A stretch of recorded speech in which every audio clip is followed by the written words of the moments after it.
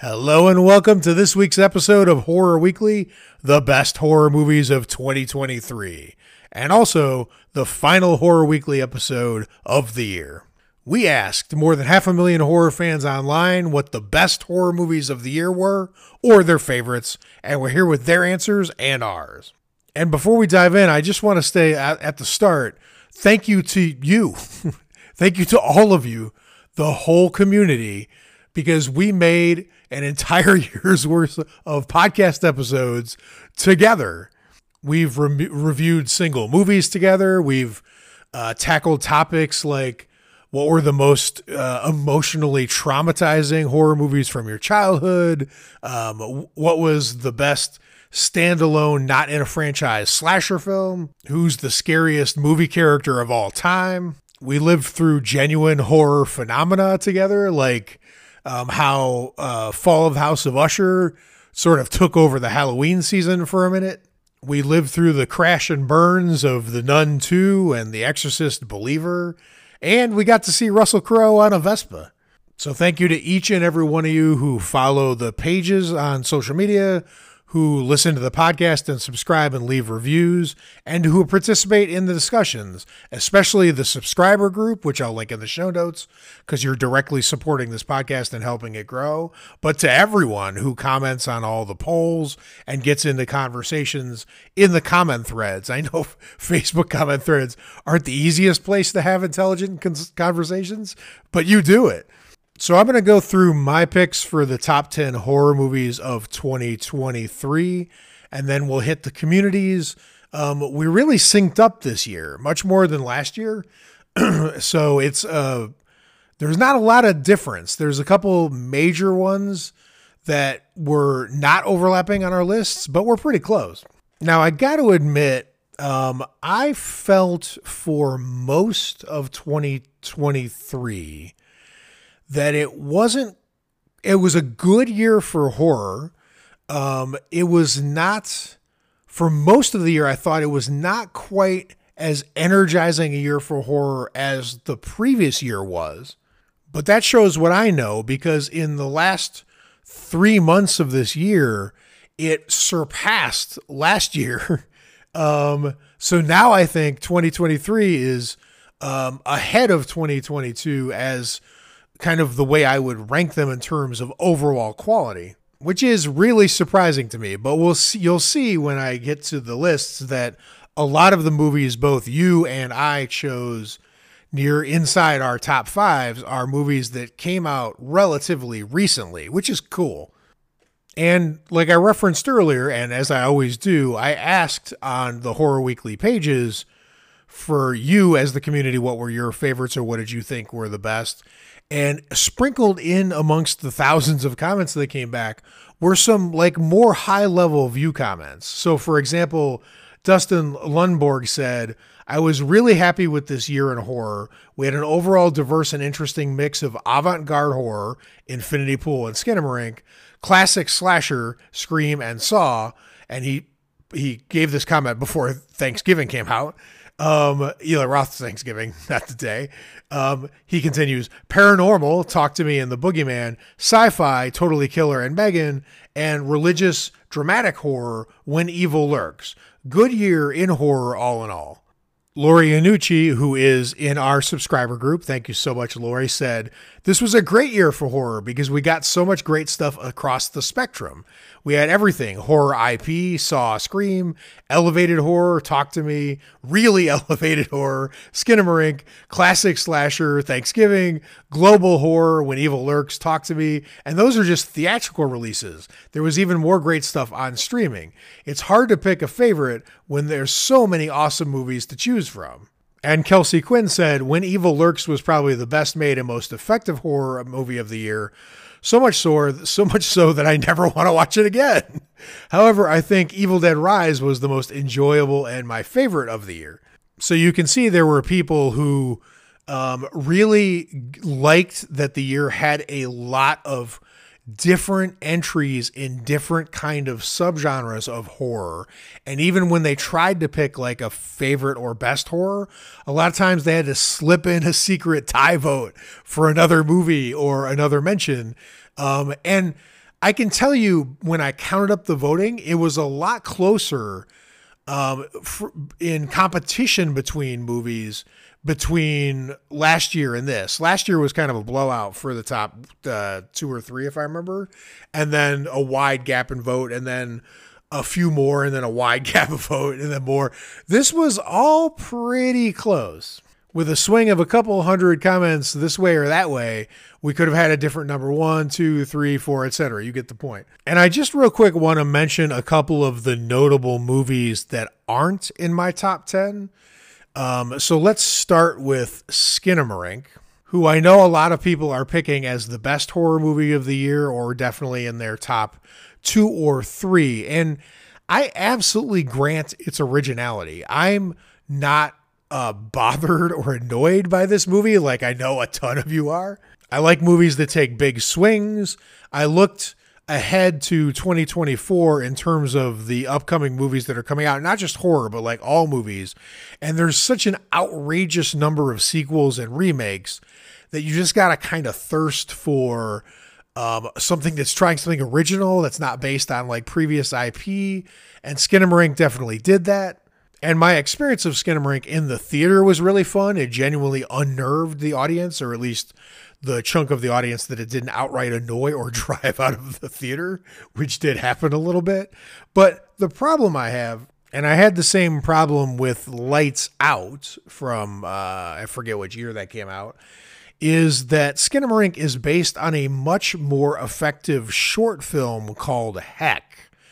And it's just so hard to pick something as one of the best of the year when there's already a better version of it, but one that doesn't really qualify, because I wouldn't put short films in my 10 best horror films of 2023.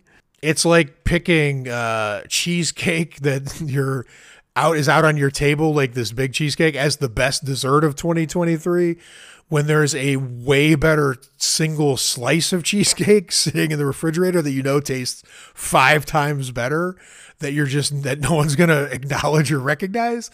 I just can't put Skinamarink in my top 10 just from that fact alone.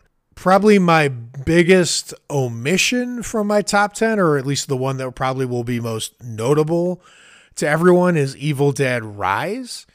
And again, I feel bad because like there were movies I genuinely disliked, but still had to recognize had craft to them in 2022, that even though I didn't personally enjoy them, I was considering putting on my top 10. This year, it kind of flipped. Like I liked Evil Dead Rise. It's fine. I didn't like it as much as the 2013 remake. I think it's my least favorite film in the Evil Dead franchise, even including Ash vs. Evil Dead. But that's a great franchise. Doesn't mean it's necessarily bad. I had a particular snag with Evil Dead Rise, which was when it was over, I realized by miles my favorite scene in the movie was the opening. And the opening feels like it's not even in the same film, right? And it's not like I'm opposed to moving locations to franchise movies. I'm going to fight for a franchise movie that you're probably going to guess from what I'm saying right now, a little higher in my top 10 list, that did move locations for a franchise finally. So that it's fine. That part's fine. It's just, it was so much more impactful, the opening of Evil Dead Rise, than anything really that followed for me, that I just felt like, how do I put something in the top 10 of my list when only 1/20th of the movie is what I felt was like truly excellent? Besides Alyssa Sutherland's performance, which is great, but every time she's on screen, other things are happening. There's other characters involved, etc. So it's not like it's all about her. And then the last one to mention here is a movie called Influencer, which was in the top tier of a lot of end of year horror lists that I was looking at in the last couple weeks. I hadn't seen it, so I went to watch it and was mildly disappointed. It's a competent film. It's got, I don't know, I don't even want to say it has good acting. I mean, it's fine. It's competent. The whole thing's competent. The problem here is it was so obvious where this movie was going to end from the first 2 minutes of the film. I honestly felt like I drifted off while I was watching it during a boring moment and kind of constructed the ending mentally. And then when we got to the ending, it was like I was the director. It was shot for shot, almost like it was so clear where this movie was headed. That is such like a major weakness for like a mild twist movie. Influencer is really a one-note film. It reminds me a little bit of a movie from last year called Significant Other, not in themes, but in just basically being like a one-note, almost like an expanded Twilight Zone episode. And that Significant Other was 10 times better than Influencer. So Influencer wasn't even going to get near my top 10 list. All right, let's do my top 10 list. Now, I'm not trying to be mysterious here. I'm doing this for a reason. But my number 10 movie I can't talk about now. I'm going to talk about it right before my number one pick. And it's because thematically they have a very, very interesting thing in common that I want to talk about there. So we'll talk about my number 10 pick a little later in the episode. Number 9, I'm choosing Megan. Now, I talked in a previous episode about how much I fear that the horror genre is just getting a little gray in terms of being saturated with themes of trauma, in terms of films being too dark, especially with like streaming compression. If you're not watching it in a theater, if you're watching like the movie, I tried to watch The Nun 2 on a smaller screen, and it was like I might as well just had the whole screen off. It was just as dark as the film. And even when it's not like dark and gray, it feels like horror villains don't have as much swagger as like the Freddys and the Christines and the Jasons. And sure, we've got like the occasional Art the Clown or whatever, but it just feels like in total, if you watch a lot of horror movies during a year, like I do, like a lot of horror fans do, there's just like this A24 fog rolling in, casting a grim shadow over the proceedings. And I'm going to root for a little bit of swagger and flash anytime it's really, really well done. And Megan did that, both in terms of the movie in itself, but so I'm not just a horror fan in terms of like the content on the screen. Like I like it all. I love Fango and the magazines. I love I love like how Alyssa Sutherland embraced the whole Deadite universe on social media, interacting in real time with fans, doing conventions like with gusto.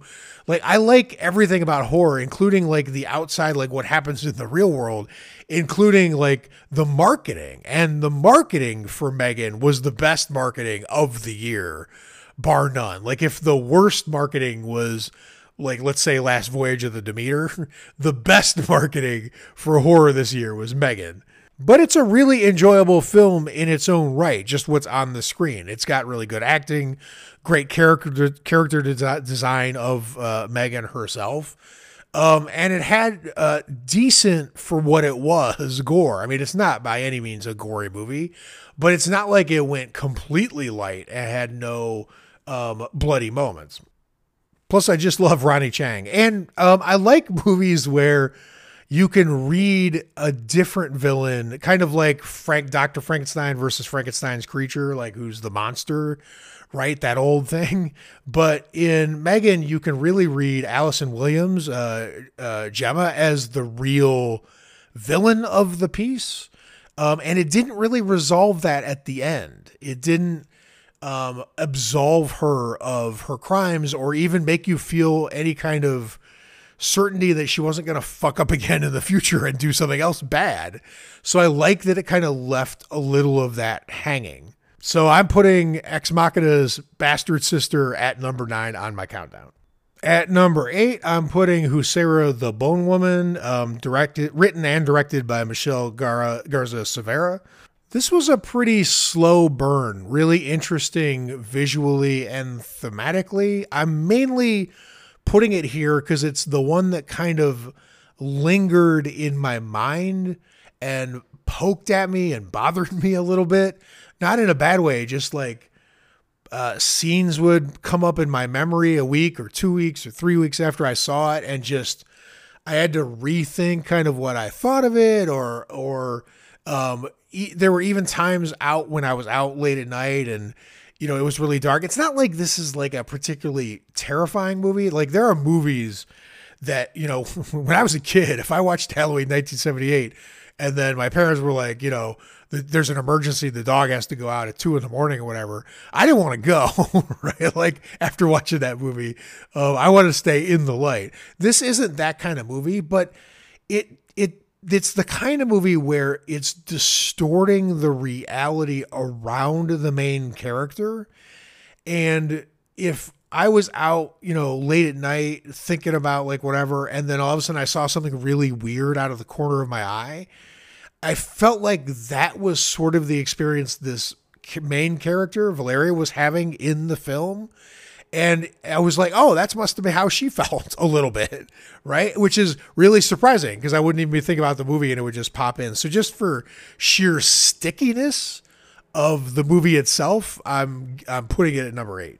At number 7, I'm putting The Last Voyage of the Demeter. And I'm as surprised as maybe some of you are to hear that because although I really enjoyed Demeter when it first came out, because I'm a sucker for horror set in certain periods of time, atmospheric horror. I loved Hammer horror growing up as a kid. So any movie that kind of like gives you full on, you know, fog and mist and storms and exotic locales, although in this case, it's an exotic moving locale.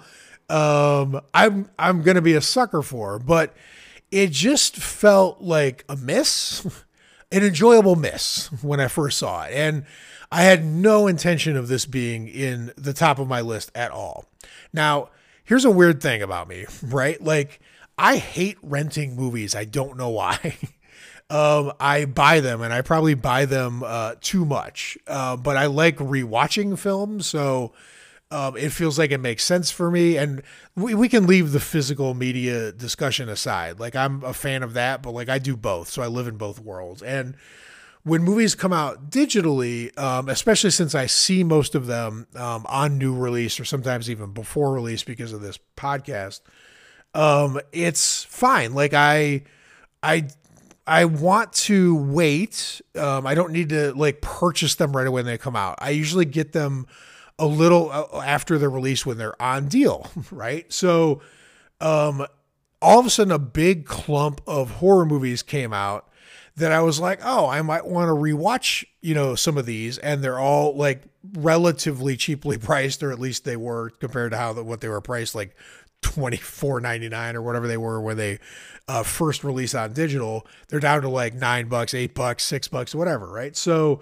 a big chunk of them came out, and there were several movies that came out at the same time on deal after release on digital that were surrounding Demeter. And if you had made me guess 2 months before this happened, which one my itchy buying that finger was going to head towards, I would have put Demeter like at the bottom.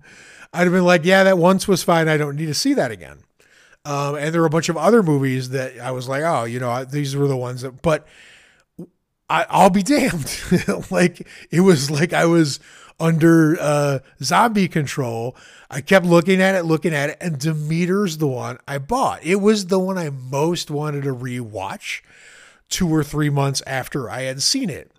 It wasn't Pope's Exorcist. It wasn't like, there was a bunch of them, right? So, and I was like, I don't even know why this is happening.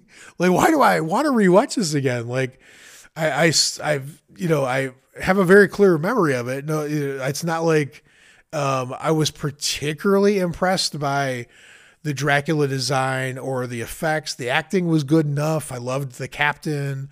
I loved Dave. I can't say his last name. I loved the protagonist, Anna, her character, most of all. I thought it was the most sharply defined, but then I rewatched it and I realized what was happening. So there's not much else like this movie, right? Like and it's funny because, when you think back to the original Nosferatu a lot of times one of the very first thoughts that comes into my mind is just that creepy ghost ship, the Demeter just floating up and landing, unexplained, everybody dead, captain lashed to the wheel, with the fog and the confusion of the people who are like, whatever. It feels like the start of like a grim fairy tale somehow. And let's say 5 years from now, there's a haunted ship horror movie that comes out, right? Like a period one, not like Queen Mary, but like around this time. The Demeter will be the only movie that comes to mind, right? This is a very specific and special subgenre of film. And I love ships set in naval settings. Obviously, I love Jaws, but I love things like Das Boot. This is the year where we all got fascinated by that Ocean Gate submersible thing. And it was amazing. Like James Cameron was weighing in and, Piers Morgan everyone was talking about this thing and speculating what was happening and giving the details of how this operation kind of goes and how the invention was made. And we were all like hanging on like every obscure detail. There's something inherently fascinating about the threat and danger that such a remote, suddenly isolated. You're just like loading up your ship on the dock, talking to your friends, joking around, thinking about like the restaurant you just came from. And then, a day and a half later, you're where literally no one can reach you or help you or contact you. Right. So it's just fascinating. I think this movie knew that. I think it got most of that right. And I think it's better than even I thought on first watch. So Last Voyage of the Demeter lands moors at number 7 on my list. In 6th place, and this is fitting, is Scream 6. So I think most of us are aware at this point of the sad tale of what's happening to the Scream franchise.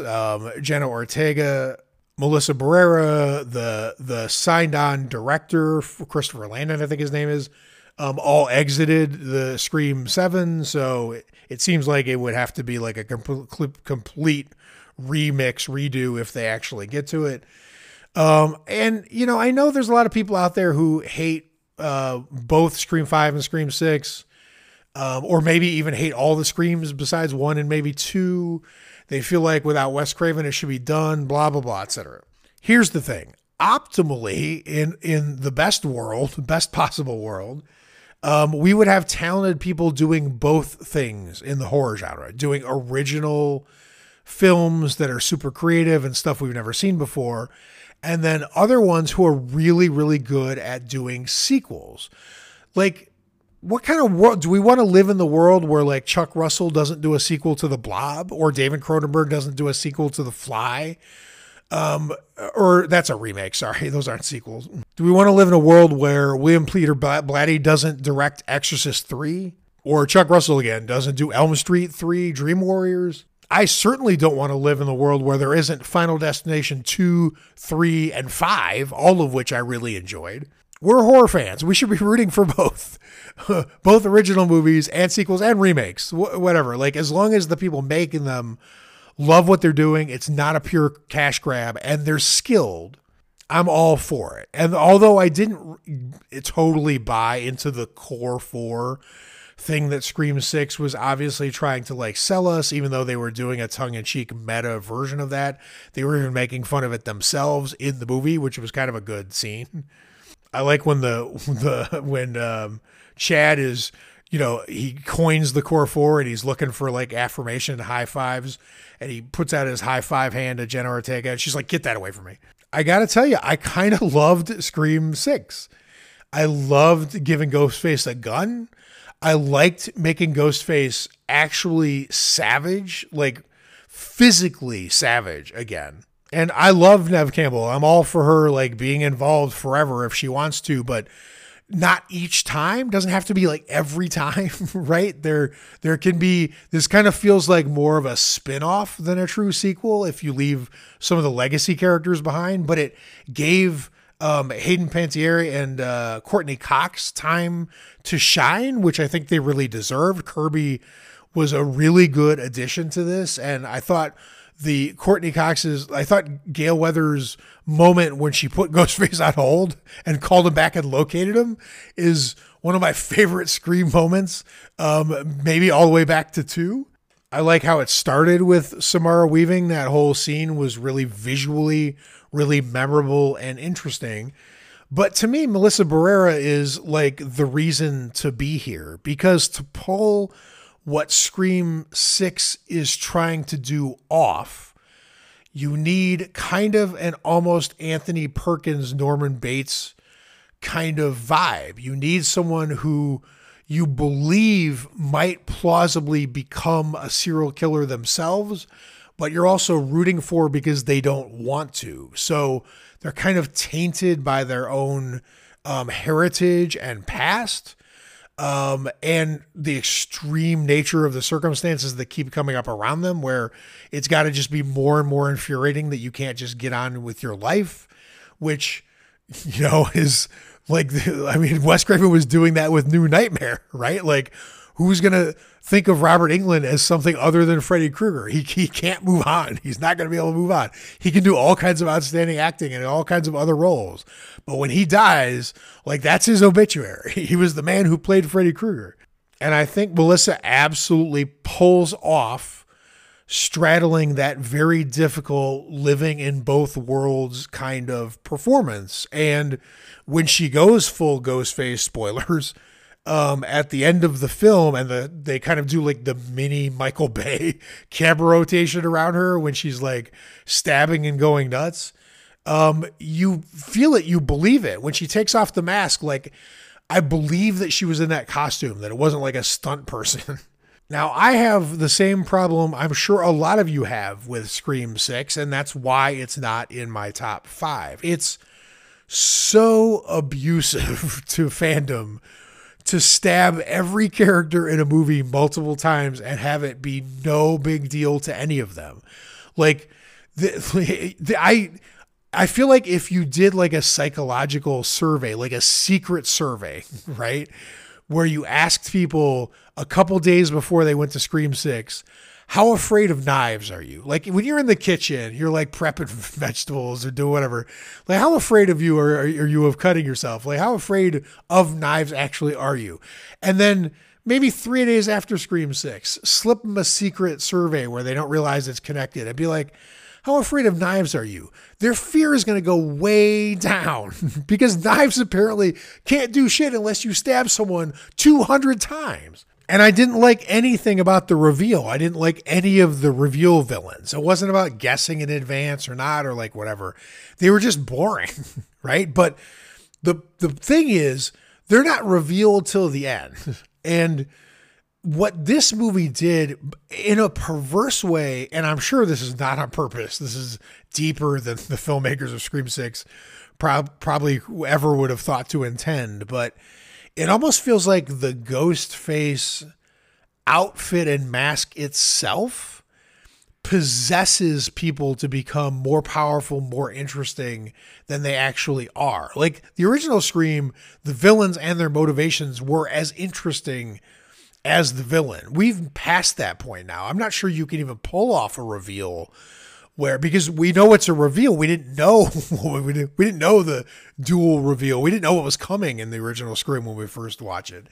And now, how do you do that? I mean, that trick, that weapon might not be in the Scream tool belt anymore, but in place of it, it's given us this Ghostface essence that makes it feel like, it makes me feel like I would be nervous to like walk around in a Ghostface costume for like a couple days straight. Like I would do it on a bet. I'll pay you $100 to wear a Ghostface costume for 2 days. I'd be like, yeah. And then, 48 hours later, I'm like massacring people.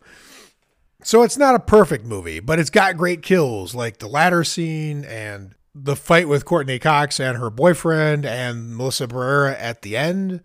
So it's I think it's better than I expected and definitely more fun. And with Melissa and Jenna walking off into the sunset like Clint Eastwood characters, and now knowing that they'll never do that again, it makes the ending like strangely poignant in a very unexpected way. All right, my choice for the fifth best horror movie of 2023 is When Evil Lurks. I did an entire review episode on this film, which is unusual for Horror Weekly. We don't do full episodes on current movies that often. So if you're interested in like the real thoughts of not just me, but the community, because I was quoting people, I asked them about When Evil Lurks like I always do, because this is a joint podcast venture with you. Go listen to that episode. The only thing I'll say further here is it's done nothing but grow on me since I saw it. It's not that I think it's better. I mean, if it had really amplified in my mind, it would be higher than 5. I think when I saw it, I kind of planned for it to be a little higher than number 5, but it's not that it got worse. It's just, I think it's weird, kind of like weird world building without pointing to the fact that it's doing world building. The fact that it's in a sort of alternate universe, but so close to our universe that you almost don't notice that's happening. That move, along with its brutality and willingness to not pull any of its punches in terms of its victim set, like children and pregnant women and whoever, anything that gets in this thing's way, innocent animals, which I hate. It's not gotten any worse in my head since I saw it. So if you want like deeper thoughts on it, go find that episode. It's not that far back. All right. Talk to Me is my fourth best horror film of 2023. And there's not a lot new to be said about Talk to Me. In a certain sense, I really think when people look back like 10 years from now and they're kind of evaluating the early 2020s in terms of horror, it's inescapable that this is one of the movies they're going to be talking about for sure. It was a really unexpected, original-ish. Like, it's got a lot of DNA of a lot of other possession movies in it, but it's presented like at an angle to a lot of the usual lore. So that part is interesting.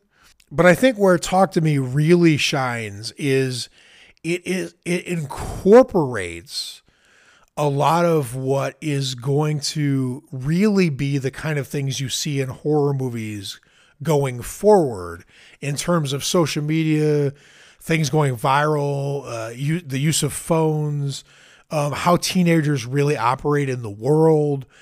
And it really captures that in a believable and authentic way. And that's been a real struggle for horror movies to get that right. I remember one of the most hilariously bad horror movies I've seen in recent times. You may be one of the 3 people that saw this movie along with me. There was a film called Friend Request, and it was like marketed with like Facebook colors, and it was all kind of like social media, possession, haunting, spooky, like whatever.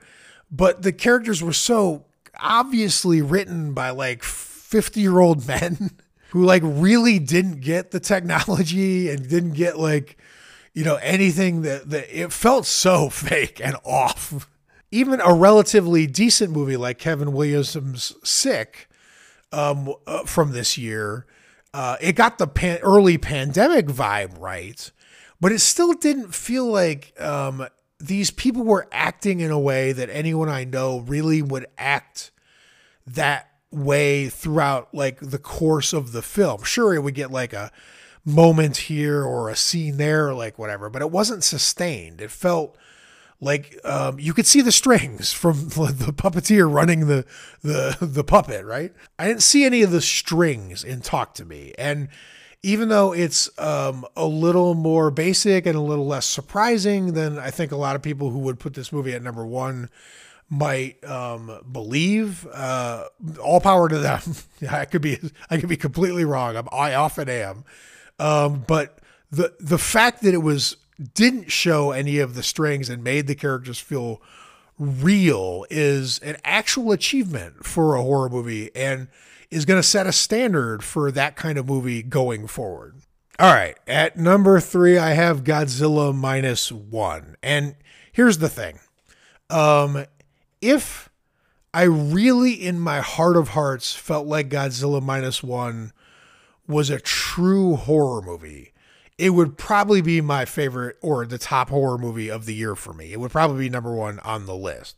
It is almost certainly the best made movie, all in all, in terms of scale, ambition, what it accomplishes.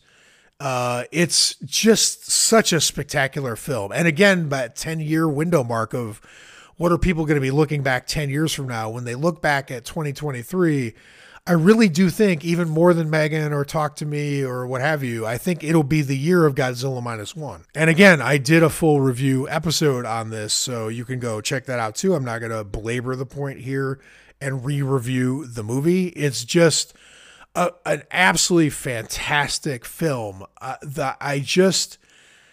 don't like getting hung up on horror definitions, as a lot of you probably have realized at this point. I'm just as happy as considering the horror elements in David Fincher's Zodiac as anything. Like, I don't like rule a lot of things out 100% necessarily. I'm pretty open-minded when it comes to what's in and out the boundaries of the genre. I just, for some reason, want my top horror movie to feel 100% like a horror movie. And Godzilla movies are creature features and action films as much as they are horror, and with sci-fi, obviously, too. But it is by no means worse than either of the next movies I'm going to talk about. If you haven't seen it, do yourself a favor and go now if you can find it in a theater where it deserves to be seen. Oh my God, such a great film. All right, at number 2, the second best horror film of 2023 by my lights is No One Will Save You. My God, what a fantastic film No One Will Save You is. What a surprise. Let's get the first thing out of the way, the no dialogue thing. It's the most obvious thing to note about the movie. It's really interesting. I didn't even notice it was going on for the first, I don't know, like 20 some minutes of the movie. I mean, obviously I knew it was sort of happening, but I didn't know that it was a thing, that it was going to be like the primary characteristic of the movie.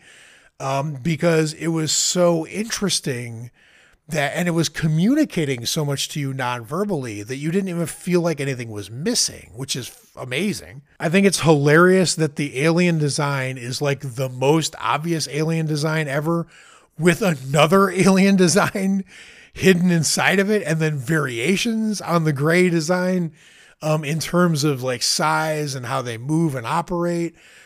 So it's like the most obvious choice with like a ring of super creative choices around it. It'd be like designing a vampire with like a cape and fangs, but making its arms be arms of fire and giving it 3 like Satan tails and like more teeth on its feet or something weird. Like, it's such a weird mix of expected and unexpected in terms of its look. Caitlin Dever as Bryn has to carry an entire movie on her back and does it effortlessly. So I've said this on this podcast before. My highest compliment for a performance and how a character is written is that when the movie or show or whatever it is ends, I feel like that if that character walked into a bar I was in the next day, I know how they would behave, what they would say, how they would act. I feel like I've come to know them so well that like I know what's going to happen next, because I've gotten to know them almost as well as you get to know like a recently acquired friend. And somehow, by saying no lines, Caitlin Dever made me come to know who Bryn is and know exactly how she would act if she wouldn't walk into a bar necessarily.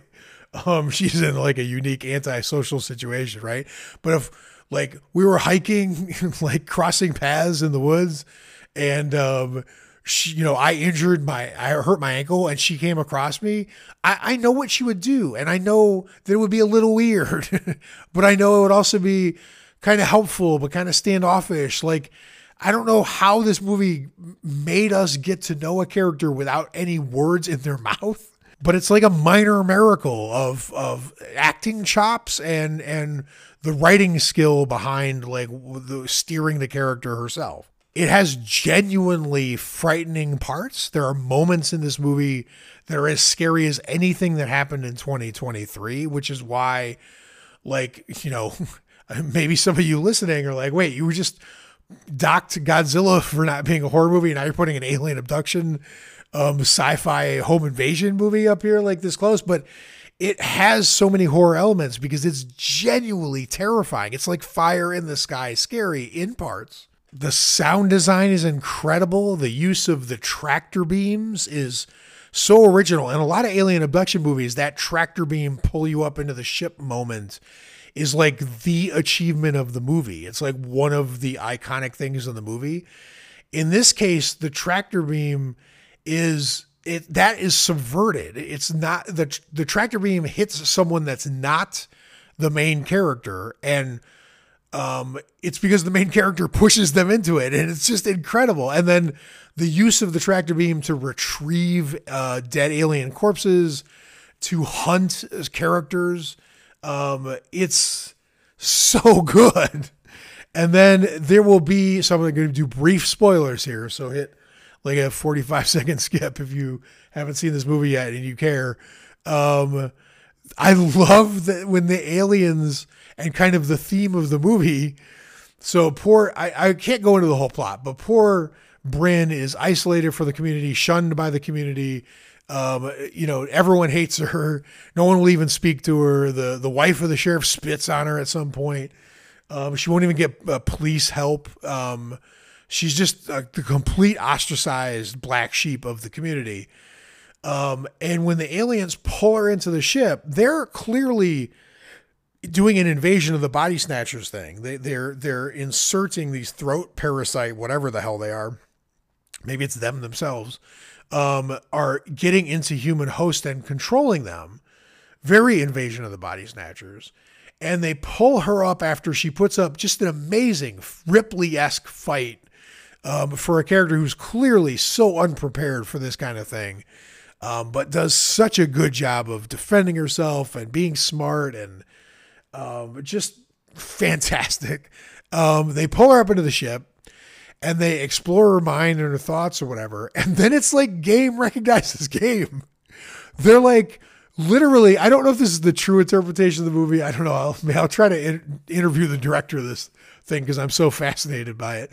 And maybe we can get some answers after a year or two have passed and he's less afraid to say. But when they probe her mind, like whatever, and then they have this discussion among themselves and they let her go, I think part of it is, the trauma she's been through, and, that's kind of the message, part of the message of the movie, et cetera, et cetera. And that's interesting. That's fine. That's not the part I'm interested for this, though. What's interesting to me is the game recognizes game part. These aliens are like, oh my God, you're an alien too. We're aliens. You're alien. Great. And it doesn't mean she's an alien like from another universe. It means she fits in with her fellow Earthlings as well as these guys are going to. They're literally in the same social tier. They're like, we don't even have to possess you. You're as connected to humanity as we are. Just let you go. Now, the ending is really ambiguous and like it's haunted me ever since I've seen it. I literally was thinking about it yesterday while I was organizing myself for this podcast, and I don't have any more resolution on the exact meaning of it than I did when I first saw it, which I love. I think it's great to do a Sopranos go to black, kind of ending once in a while, as long as you're not doing it to show off or to abuse, kind of like whatever, or because you don't have a better idea. And I didn't feel like any of that was happening here. It's just the meaning, the ending could be read in several different ways that I don't want to spoil. I would love for you to let me know what you think the ending means on the Horror Weekly Facebook page or on Threads if you care to reach out to me. But I absolutely loved it. But it's amazing that this character ended off in ended up in such a better position than where she was pre-alien invasion. The alien invasion is the best thing that ever happened to Bran. And all that has kind of a bleak undercurrent to it as an idea that aliens were going to be kinder to her than her own species was going to be. It's probably accurate, but you just don't see stuff like this in horror very often. After Godzilla leaves, Tokyo doesn't get out and be like, oh, let's try to lure him back because that was awesome. When the killing spree is over, Nancy doesn't like wander around bereft because she wishes Freddy hadn't left. Roy Scheider and Richard Dreyfuss don't swim farther into the ocean chasing after Bruce. They head for fucking land, right? Because you're almost always better off when the horror ends. But in this movie, it's flipped. And I think that's super interesting. All right, now let's come full circle. I'm going to talk about my 10th best horror film of the year and then number one because they're tied together. The 10th best horror film I saw this year is Attachment. Now, this is a Danish film that was released in 2022 in Denmark, but was released 2023 here. And I don't want to spoil this. I feel like most of you have not seen this. I haven't seen it mentioned in our community at all. So I definitely don't want to give away the surprise of the movie. It's a really interesting kind of Rosemary Babies-esque take on two people who are falling in love, dealing with an overprotective and intrusive mother. And the dynamics between them are complicated by a demon. It's fantastic acting. It's not the fastest or most action-packed horror movie of the year, so you got to kind of have tolerance for a little bit of slow burn, although it's got tension all the way through. But the two highlight things here I want to call out are, everything about this movie is stellar, but the performances, everything. But the two really standout things here to me are the exorcism, quote unquote exorcism scene in this movie, where the demon, or the book as the movie calls it. I don't think I've ever seen a demon handled this way.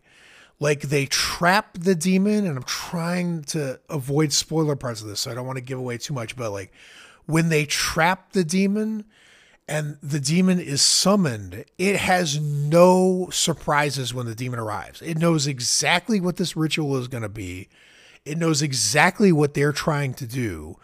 The humans who are doing it they're not sure how this is going to go, and they need to get the name of the demon. It's like a Valak, kind of mechanics to this, but they also need to figure out not only the name of the demon, but what it wants. So they're there to interrogate the trapped demon, and the demon's there to, whatever its goal is, which I can't give away. But it's the demon's complete lack of surprise, and then the verbal chess match that happens in the next 5 minutes is so well done, because it's like there's this incredible thing in history where there's this guy named William James Sidis, I think his name is. He had like the highest tested IQ. I know that's a discredited thing now, but like it meant something back when they did it. IQ in history, like hundreds of points higher than Einstein, could learn any given language in a day, predicted black holes 40 years before any scientists even did, just like supposedly one of the smartest human beings who ever lived. And he sued, I think it was the New Yorker magazine, for libel. They called him the smartest man in the world, and he just wanted to be left the fuck alone. He wanted no one to know who he was or bother him. So he sued them and said, I'm not the smartest man in the world. And this literally went to trial. It was in a trial in front of a judge. And there were lawyers. And the lawyers had this guy on the stand, and they were asking him questions trying to prove he was the smartest man in the world. And what they quickly realized is it's very hard to trick the smartest man in the world. Like every question, every like little lawyer trap they laid, he saw coming from a mile away. Like you can't beat the smartest man in the world in a smart competition. And in this scene with the trapped book, you realize, or Dybbuk, I think it's, I'm saying book because I'm such a reader. That always feels like that's the correct pronunciation to me. The Dybbuk is like centuries old and so much more experienced than the humans who have it trapped. And you realize really quickly that they are completely out of their depth in this match of wits between them and it. And I think that scene, that whole sequence is truly special and worth the price of admission just by itself. But this is also about a mother who gradually realizes that she is willing to sacrifice her life for her daughter, even though they didn't get along particularly well, or didn't particularly have that much in common. And it's the mother sacrifice that is what leads into my choice for the best horror film of 2023, which is, at least to me, Birth Rebirth. Now, Birth Rebirth is written and directed by Laura Moss and stars Marin Ireland and Judy Reyes. And I am so excited to tell you people that not only is this my favorite horror movie of the year, but it comes with an amazing little bonus post-Christmas, post-holidays gift to all of us, because I'm not the biggest short film person in the world. I regret that. I wish that I was more into them. For some reason, I hate getting into a world and exited that quickly. But Laura Moss did a short film called Friday, spelled Fry space Day. And this fucking short film is amazing. It's about the circus that happened outside of the penitentiary center where they executed Ted Bundy on the night they were executing him. How people were there like selling merchandise and taking photos of each other, having shirts that said "Burn Bundy Burn," the Bundy Barbecue. And this is just an epic little film that I discovered when I was desperately hunting for other things that Laura Moss did after I finished Birth Rebirth and was so excited because I liked it so much. Now, Birth Rebirth is a Dr. Frankenstein type of tale, with Dr. Frankenstein in this case being a woman. And it's an amazing, exquisite little piece of torture, terror. The synopsis of it is: a morgue technician successfully reanimates the body of a little girl, but to keep her breathing, she will need to harvest biological materials from pregnant women. When the girl's mother, a nurse, discovers her baby alive, they enter into a deal that forces them both down a dark path of no return. The character of Rose is like a reincarnated Dr. Herbert West set in our times. This movie is somehow a slow burn, but also super tight. I don't think I've ever watched a movie that felt as propelled forward as much as this, with as much like zest and like zero fucks given for how gory and how brutal and how dark the implications of some of the things that are going to happen in this movie are going to be, with the space and feel to give you like a character study and all the things you get from a slow burn movie. So it's slow and fast. I heard an interview with the directors of this movie who were like, you know, a lot of Mary Shelley, when she was writing Frankenstein, she had suffered miscarriages. A lot of that played into it, and a lot of their perception of that, and they draw a lot of that kind of theme into this film in terms of like the horrors and choices and discriminations of the system against and with pregnancy. It starts with this really haunting moment where there's a emergency C-section being done on a woman, and she's fading in and out, and you can see the face of like one of the doctors, and she says to the doctor, like the doctor says to her, well, the mom is fading in and out, she says to the mom, the baby's going to be all right, I promise you that. And the mom can just barely get out in like this ghostly whisper, what about me?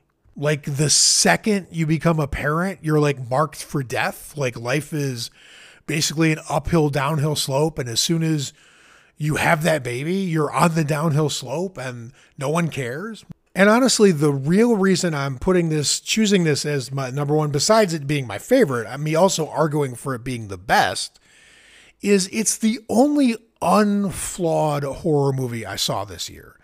As good as, Godzilla Minus One and Scream 6 and When Evil Lurks and Talk to Me, they all felt like they had flaws. When Evil Lurks was a little baggy in the middle. Talk to Me was a little predictable.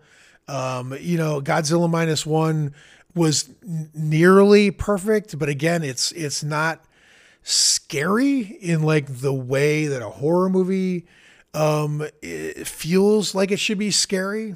Megan wasn't scary at all. The Voyage of the Demeter was so close to being a great movie, but just couldn't get to great. Like Birth, Rebirth is a perfect little horror gem. Now there's a really special thing that happens with a very, very few horror characters ever. It definitely happens with MacReady in The Thing. It's a character that just gets right to work. It's a character who is about survival, their own goals, and nothing else matters. They're the straight line of characters. It doesn't mean they're not complicated. They have arcs and like blah, blah, blah, but it's a character who just doesn't have to say a lot or even do a lot to convey all the force of personality that's kind of like locked inside there in their own like secret self. And we have the miracle in this movie of meeting two such characters.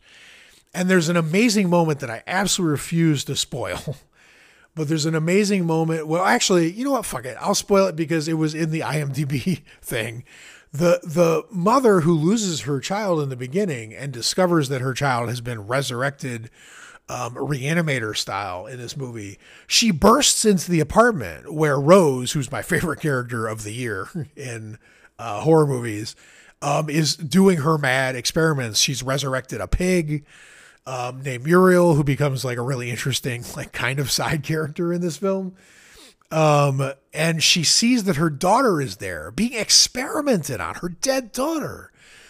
But because her daughter has been brought back to life by this person, she just instantly kicks into, all right, what help do you need to make this experiment go? Like, how do we get my daughter to get more functional, to stay alive, to get her memories back, to become like a person instead of like Gage from Pet Sematary being like, looking like your child on the outside, but being horrifying within. Like she wants the whole package. She wants her full daughter back. She's not going to report her to the police. She's not going to be mad at her for stealing her dead daughter's body from the morgue. She's just immediately in on, all right. And she starts telling Rose instantly, like within minutes of discovering all this and meeting her, or maybe not that fast, but pretty fast.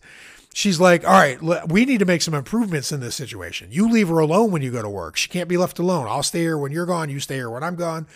They become collaborators. There are times in the movie where one of them comes home and is like, I'm home. Like, honey, I'm home. Like they've become like instant bonded partners on a mission, on a fierce mission. They literally only have a couple caring moments with each other later because they're clearly, not comfortable with that you're at the beginning. And one of the hallmarks of Rose's character is she's not comfortable with anybody. Her relationship to her coworkers in this movie is so funny. Like this movie feels really grim, but it's actually made me laugh a lot of times because Rose's relationship to her coworkers is just the one coworker comes in one day and goes, or he's there and his phone rings and it's the wife and he's like, the school called and our son bit a kid.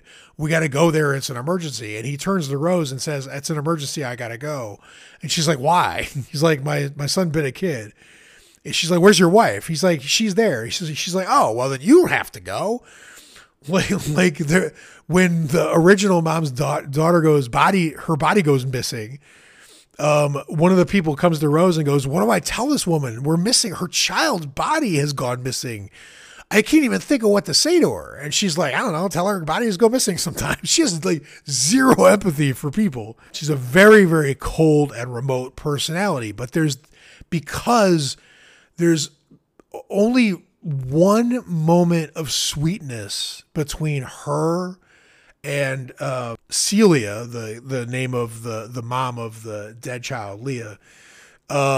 One sweet moment in the whole shit show of this movie, and that one sweet moment is centering around a starfish, and even the origin story of why that is sweet is disgusting.